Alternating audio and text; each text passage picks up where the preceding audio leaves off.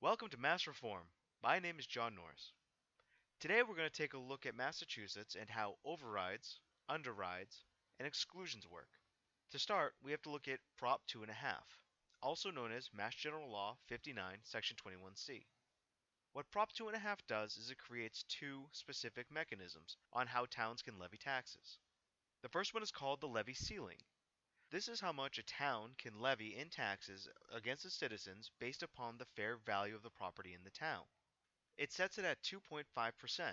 So, for example, if your town is worth $100 million in property, then they can raise $2,500,000 in levy taxes.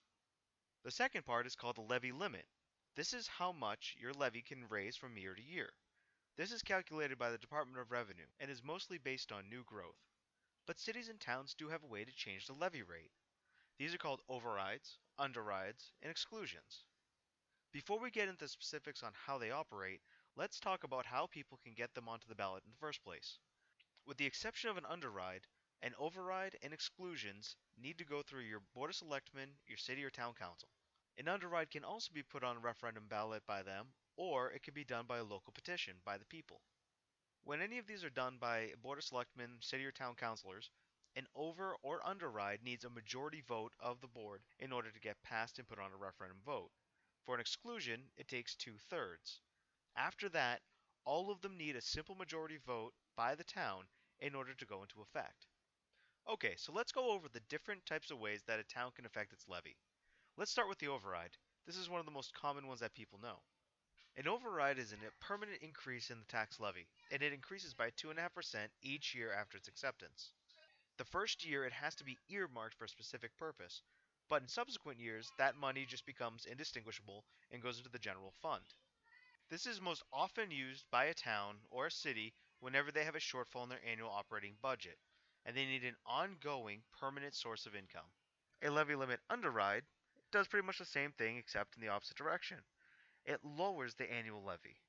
If an underride is voted in after an annual budget, it would cause the town or city to make a cut in their expenditures in order to make up the difference, unless they have a significant unused levy capacity. So overrides and underrides are a permanent way to change your tax levy, but there are a couple of ways to do it temporarily. These are called exclusions. The first one is a capital outlay expenditure exclusion. This is a way for a community to raise their tax levy for 1 year in order to raise a dollar amount so they can do a capital project or a capital purchase. This way they avoid long-term costs such as going out to bond.